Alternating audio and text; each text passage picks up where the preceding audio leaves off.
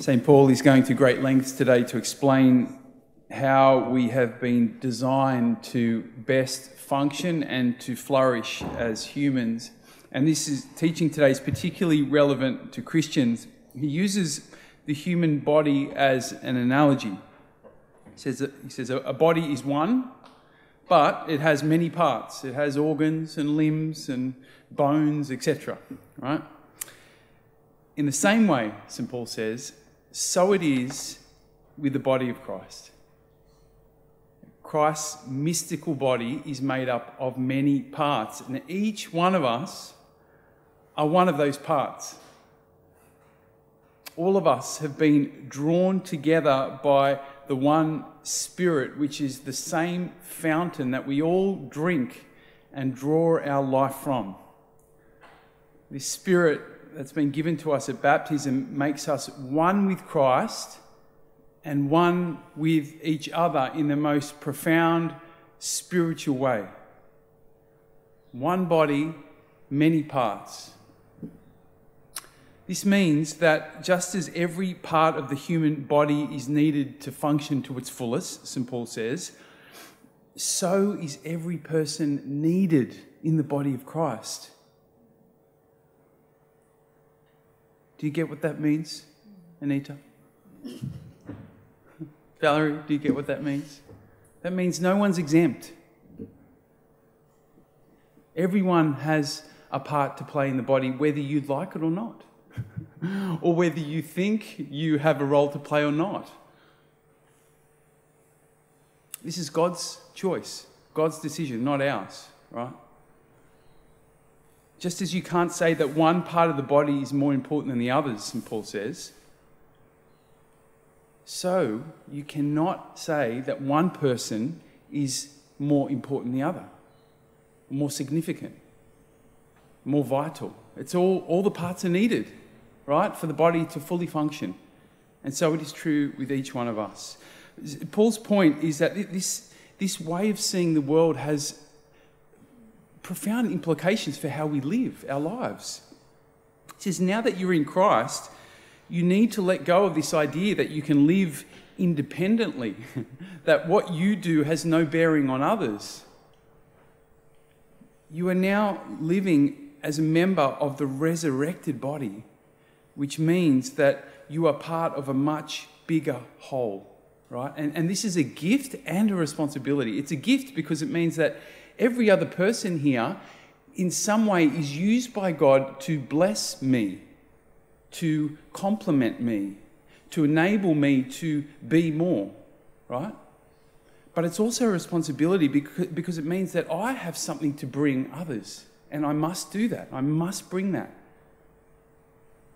That is my way of bringing glory to God.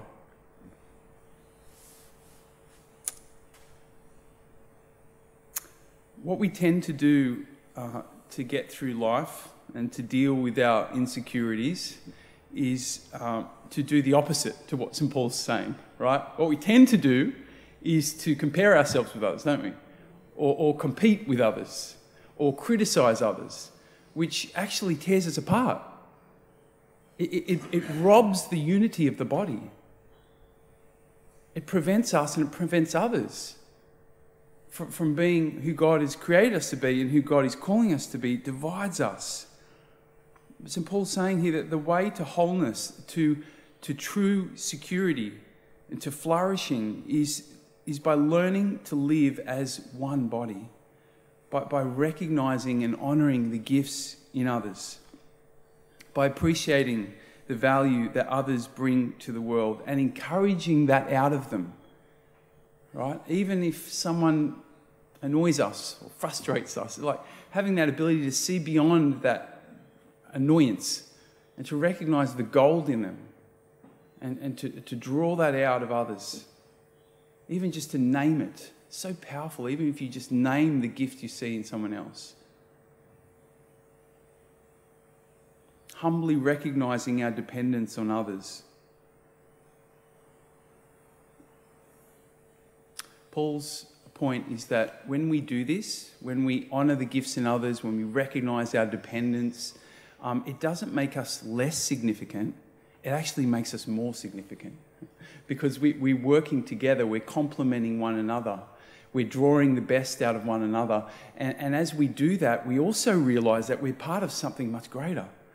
It opens us up to this expanded view of life, this greater meaning and purpose, significance to our lives. This is the culture of the kingdom of God, right?